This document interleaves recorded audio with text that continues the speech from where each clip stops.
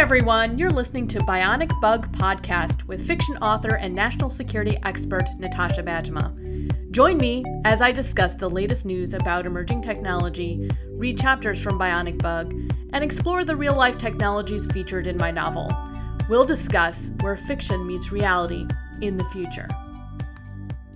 Hey everyone, welcome back to Bionic Bug Podcast. You are listening to episode number 28. This is your host, Natasha Bajma, fiction author, futurist, and national security expert. I'm recording this episode on October 28, 2018. First off, I have a personal update. On Tuesday of next week, I'm headed to the United Nations in New York City. I've been invited to talk about the digitization of biology at a side meeting of the UN Security Council on Resolution 1540. My colleagues and I published a paper on this topic. I'll include the link in the show notes if you're interested in reading it. This is a particularly exciting opportunity for me to come full circle. I began my career in WMD, working as a junior political officer at the United Nations in New York, where it was part of my job to track developments in the Security Council on various WMD resolutions, including 1540. So I'm very honored to be invited to speak, and I'll fill you in next week. All right, let's talk tech. A few headlines caught my attention this week. First headline, designer babies aren't futuristic. They are already here. Published in MIT's Technology Review on October 22. Many of you know that I'm working on my third novel in the Laura Kingsley series called Genomic Data. One of the themes I'll be addressing in my novel is that of designer babies and related issues. You might have also watched the movie Gattaca in the 1990s, which is a story about a naturally born man trying to navigate a world full of fully grown designer babies who are not only viewed to have all of the genetic advantages, they are also given preference over naturally born humans in terms of jobs, education, opportunities, etc. Well, that future is here. Our knowledge of the human genome, vast repositories of genomic data, combined with the well-established procedures of in vitro fertilization, means that we are on the cusp of allowing parents to potentially customize their children. Parents are already selecting embryos for health purposes, in some cases for health conditions that people can survive and have a fully normal life. So we're already in some gray area.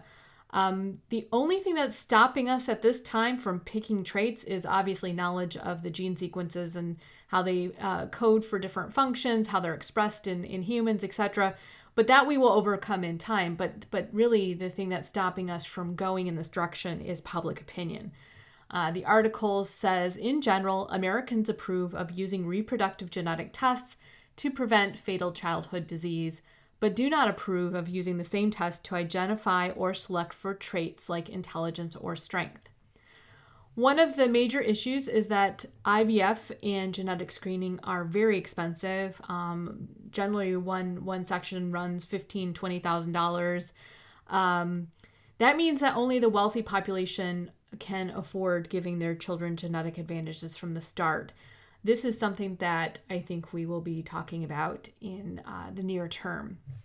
My second headline, Microlight 3D offers a new kind of micro-scale 3D printing, published on October 18 at 3dprint.com.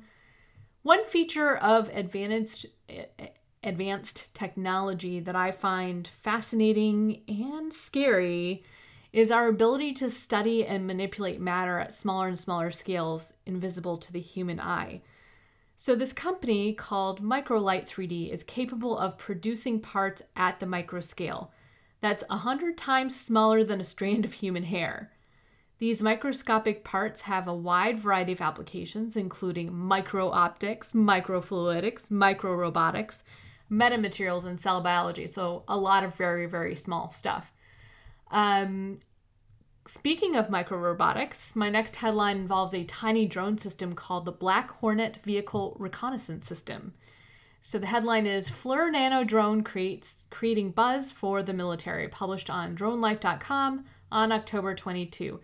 This system is designed to be integrated and launched from a robust vehicle. This can be a military vehicle, can be law enforcement, first responder vehicle. These drones are tiny. One of the smallest in the world so far, about the length of a pen. It flies with a single rotor, not like the quadcopter or even the octocopters that you see already. It can fly up to 25 minutes in close quarters and up to a mile at 25 miles per hour. It is virtually undetectable from 15 feet away. And if you imagine a drone as small as the length of a pen, it would be tough to see and hear as well. So these drones provide live video feed to the operator on a chest-mounted display. The total system of 2 drones, a controller, and video screen weighs less than 3 pounds. The company describes the mission of these tiny drones as situational awareness, threat detection, and surveillance. And I'm sure you can imagine how this would be extremely useful for the military, but also law enforcement and first responders. The drones are coming, folks. Our world is about to change in significant ways when it comes to drones. These robotics can be used for so many wonderful things, including law enforcement, including humanitarian purposes, construction, all sorts of applications, but it's also very enabling technology for individuals, and so it is of concern. My third headline, continuing the theme of very, very small stuff, mystery of how black widow spiders create steel-strength silk webs further unraveled. This was published on October 22 in silencedaily.com. So this is a popular topic, spider silk. I'm fascinated by this topic. I've covered it in Project Gecko, my second novel, very, very briefly in that novel. So in this particular article, scientists have been trying to synthesize spider silk and produce it on a mass scale for decades. But they were able to use instruments to see at a very, very small scale what goes on inside of a black widow spider to produce this steel strength spider silk. Scientists think they now have a new model to produce synthetic materials. If they are able to replicate the natural process to produce artificial fibers at scale, this would be transformative. Think body armor, think any situation where you need a material that's super strong but super light. And agile. That is where this will play a major role. Okay, let's turn to Bionic Bug. Last week, Lara went to Maggie's apartment in a panic after being bitten by a swarm of bionic bugs. She was terrified of being infected with the plague. Luckily, Maggie has supplies on hand to test the saliva of the beetle for the bacteria. What were the test results? Let's find out.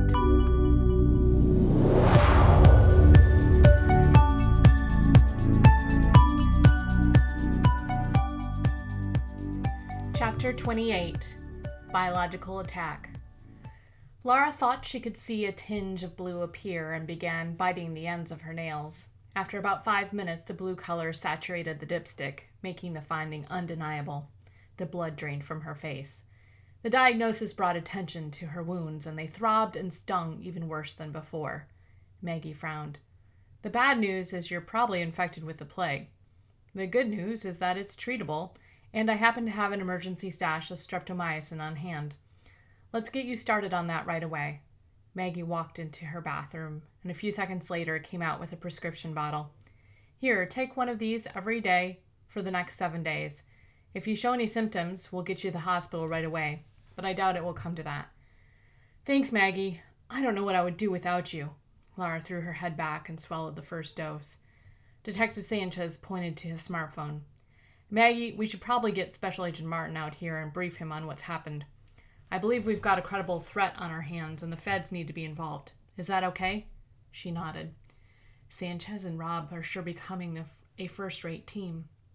Sinking into a leather chair in Maggie's living room, Lara sipped the last drop of her tea. She felt completely normal about seeing Rob again and smiled, pleased at the realization. At least something good has come of all of this. In the kitchen, Detective Sanchez pulled out his work tablet. Maggie disappeared into her bedroom to get dressed into something proper. On the bookshelf in the far corner, the framed photo of Maggie with the Christmas beetle caught Lara's attention again. Maggie, how come you never told me you had a picture of yourself with a Christmas beetle? Lara projected her voice toward the bedroom. Maggie stepped out of her bedroom as she wound her auburn hair up in a bun. Lara raised her eyebrows and gestured at the picture. Maggie walked over to the bookshelf and shrugged. What do you mean? Maggie asked as she slipped a sweater over her camisole. I'm an Australian bug scientist. It would be weird if I didn't have a picture of one. They're quite common. As a child, I loved seeing these beetles and considered it to be good luck if I spotted one. She paused and then took a deep step backward, one hand to her chest, and her eyes widened. Surely you don't think I had anything to do with this? I'm not sure what to think anymore. Lara felt so grim, so unsure about everything. Hey now, Maggie frowned. What do you mean? You know me, Lara. Lara avoided her gaze and pulled her keys out of her pocket. She held up Sully's Yoda figurine keychain. I found this in your kitchen drawer a few days ago. Maggie's face screwed up in confusion. What is it? It's a key. What does it look like? It belonged to Sully. Don't you recognize it? Maggie shook her head. I've never seen it before. You found it in my kitchen drawer? Yeah. Any idea how it got there? Maggie thought for a few minutes, staring at the ceiling with her hands on her hips. Then realization came to her eyes. Sully must have put it there when he spent the night, she whispered. Her face flushed a rosy pink, and she glanced nervously at Sanchez. So Sully was here? But when? Lara whispered, so as not to alert Sanchez to the conversation. Maggie wasn't one to limit herself in romantic exploration, but she also wasn't tacky enough to talk about it in front of someone she was sleeping with. It was the night of the party, late. He called and then came over to apologize for leaving so abruptly, Maggie said, her voice low as her eyes darted from Lara to Sanchez. Lara handed the keychain to Maggie. And you're sure you don't recognize this key or know what it might go to? Maggie shook her head. Why did you hide it here, Sully? Did you know I would find it? She wished he was still here to answer her questions. Mention of the party at Wicked Bloom brought bittersweet memories. Not wanting to dwell on them, she leaned toward Maggie with a smirk on her face. So, you and Sanchez? Lara whispered, pointing to the detective in the kitchen and smiling. Maggie rolled her eyes. I can hear you from over here, Miss Kingsley. Detective Sanchez looked up from the table and glowered at Lara. Maggie's face went pale, and she made a did-he-hear-me face. Lara shook her head subtly and walked into the kitchen. Now that I've seen you half-dressed, I think you can call me Lara. She grinned at him from ear to ear and picked up the kettle to pour another cup of tea. Not if I can help it, Miss Kingsley. The doorbell rang, and Lara set the kettle back down. That must be Rob. I'll get it, Lara said as she walked over and opened the door. Rob, dressed in his favorite ripped jeans and a plaid shirt, stepped in, looking handsome as ever. Hey, Lara, I hear you got yourself poisoned with some Beetlejuice. His light brown eyes twinkled at her. He's having too much fun with this. Lara glared at him and left him standing in the open door. Rob reached out and grabbed her arm, pulling her close to him. She could smell his cologne and her heart fluttered. Seriously, though, are you okay? When Sanchez said plague, Rob made eye contact, his gaze one of concern and care. It sent a pleasant shiver down her spine, but stung at the same time. Maybe I'm not quite over him after all. She stepped away, pulling her arm free of his gentle grasp. I'm fine. The beetle tested positive for the plague. Maggie gave me a round of antibiotics. She shrugged it off, as if it were no big deal. Good. He paused, his eyes lingering on her face. Hey, Sanchez, thanks for giving me a call. He walked over and took a seat next to the detective at the island in the kitchen. It's really your case at this point, Sanchez said stiffly, but I thought we should put our heads together before things get out of hand. Rob slapped the detective's back lightly and nodded. It's great timing. I wanted to fill you in on what FBI evidence response team uncovered at Beatific Creations, besides the video footage. What else did they find? Lara asked, hopeful that she was about to get some answers. By the time we arrived to talk to Linda, the warehouse had been mostly cleaned out. Files were shredded and all the indoor surveillance videos were destroyed. They even wiped down the whole place to remove print evidence. Linda and her accomplice were obviously trying to make a clean getaway when we arrived. The money laundering unit is taking a look at the case. They think the Beatific Creations operation was cleaning money from illegal activities, but, Lara asked, sitting on the edge of her seat. But, Rob said, smirking. The detective nodded at him as if he were in on the joke. But what? Lara asked. She left a cigarette butt behind. Rob grinned, and then smacked his leg while laughing. Lara rolled her eyes. Nice. Not funny. At all. Rob grimaced. Anyway, the forensic scientists matched the DNA profile from the warehouse to Marcia Husney. The woman who messed with my bike? Lara asked. So, Marcia Husney must be Linda Maxwell's alias, Sanchez concluded. At least we know who she is now. Rob nodded. That's not all. We also matched some prints and DNA trace evidence to Anita Fiddler. Her data was in the system from the NSA investigation several months ago. Anita? Lara gaped. But, see, told ya, Sanchez said, not hiding his triumph. We'll pick her up and have a nice long chat. Lara glowered at the detective. Sanchez told me you've had quite the day, Rob said, turning to Lara. Are you going to fill me in? Lara remained silent for a moment, bothered by the finding and the detective's arrogant attitude. Then she walked over to the stove and poured herself another cup of tea. Rob followed her into the kitchen and waited for her to speak. Lara told him everything that had happened earlier that day, with the stakeout, the visit to Anita's practice, and the beetle swarm. He was particularly perplexed about the discovery of her baseball glove. It seems we do have a credible threat here, Rob rubbed his forehead. Fiddler appears to be planning a biological attack. The problem is we don't have a lot of information to go on, at least not enough to alert the public health authorities and organize an effective response. Do you think Fiddler's acting alone? Lara asked, leaning against the kitchen sink and holding the warm mug in her hands. Well, I don't know. I'm not sure how much Ashton was in on it, Rob said. We didn't have enough evidence to charge him, so the kid is back on the street now. Damn it, Rob! I told you to let me keep talking with him, Lara said. He didn't say anything else after I left? Rob shook his head. I tried to get the district attorney to offer him a deal in exchange for information that could help us, but she doesn't want to budge from possible murder charges at this point. Even though you can't make the charges stick? Lara asked. Rob nodded. I planned to put a tail on him, but then he disappeared. Fiddler's daughter, Anita, has also fled, Sanchez said. Coincidence? I'd say not. Maybe they're both in on it with Linda. Lara lifted an eyebrow. I don't think Anita is involved in this. Her father must have told her to get out of town for some reason. How can you be so sure? Sanchez creased his forehead. Lara shrugged. I don't know. It's a gut feeling. Well, I prefer to build my cases on fact. The detective placed a fist on the counter and nodded his head once. If you want to keep doing detective work, you really need to avoid blind spots for certain suspects. As far as I'm concerned, Anita is still in play. You could put an APB out and at least get a search started, Rob suggested. My thoughts exactly. Already on it. Sanchez pointed at his tablet and gave Lara a teasing smirk. Gah, he is so annoying. Good. If we can find her, maybe she can answer some questions for us. Rob began pacing the room. What do we know about Fiddler's plan? Lara put her hands on her hips. Well, he's developed the ultimate delivery system for spreading the plague. Her thoughts drifted to the Bible verse from the Basilica. The beetles are quite beautiful. I mean, if you like bugs. And most people are not afraid of them because beetles are not known to bite or carry disease, Maggie said. And he's already testing swarming techniques, Sanchez added, pointing at Lara. These metallic golden beetles would catch people off guard. They could swarm and bite a number of times before people could take cover or shoo them away, Lara said. She balled her fists as she resisted the urge to scratch. Untreated plague can lead to serious casualties, Maggie said. If the infection gets into the lungs, the disease becomes contagious and can spread on its own from person to person. Any idea on possible targets? Rob asked. Well, we found 2 maps of the violin shop, Lara said. Fiddler appears to be targeting 2 government installations, USAMRIID at Fort Detrick, where he worked, and Fort Meade, home to the NSA. Sanchez grunted. I don't understand why the guy would change his name to Fiddler and then go work for the organization responsible for his mother's death, the detective said.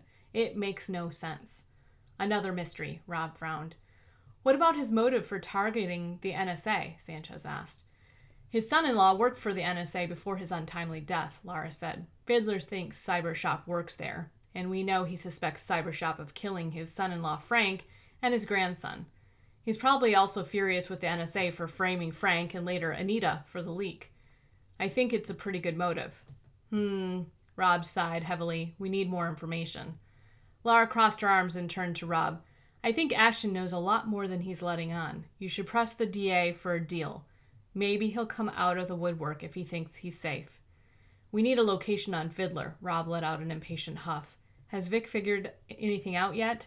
Lara shook her head. She hadn't heard from Vic all day. We should pay the library a visit, Sanchez said, looking at his watch. It's already closed, Lara said, pressing her lips together. Did you ever look into how Fiddler got his hands on an Australian Christmas beetle? Maggie asked. He must have traveled to Oz. If he has a passport, he would have provided an address on the application form. Good thinking. Let me make a call to my friend at the State Department. Rob took out his phone and walked over to the other side of the room. Her pocket buzzed. She pulled out her smartphone. The text from an unknown caller read, "Don't interfere with my plans again. If you do, someone you care about will die." Trembling, Lara accidentally dropped the phone on the floor. "Are you okay?" Maggie asked. "Fiddler knows." "What does he know?" "He knows we're all here. He knows we're trying to stop him." "How?" Maggie whipped her head back and forth, scanning her apartment. Out of the corner of her eye, Lara glimpsed something glimmer from above. "Up there, on your curtain." She pointed to the curtain around the sliding door. A golden beetle perched on the curtain rod and watched them. "It's transmitting a recording of our conversation to Fiddler, isn't it?" Sanchez said, his voice low. "He's outside somewhere, controlling it." Maggie grabbed a fly swatter and ran over to the curtain. With one strong swat, the beetle fell to the floor. She stepped on it with her foot, making sure to crush its body underneath her weight. When she lifted her foot, the beetle was dead. Maggie picked it up with her fingers, walked into the kitchen, put the beetle in a plastic bag, and tossed it in her freezer. "I can't believe you just did that." Lara's mouth hung open. "What?" Maggie exclaimed. "You love bugs." "Not bugs that spy on us and try to kill my mates."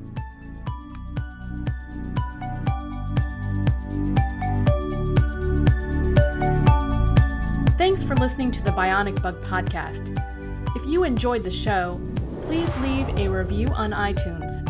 You can also support my time in producing the show with Patreon at www.patreon.com. That's Patreon /Natasha Bajma. See you next week.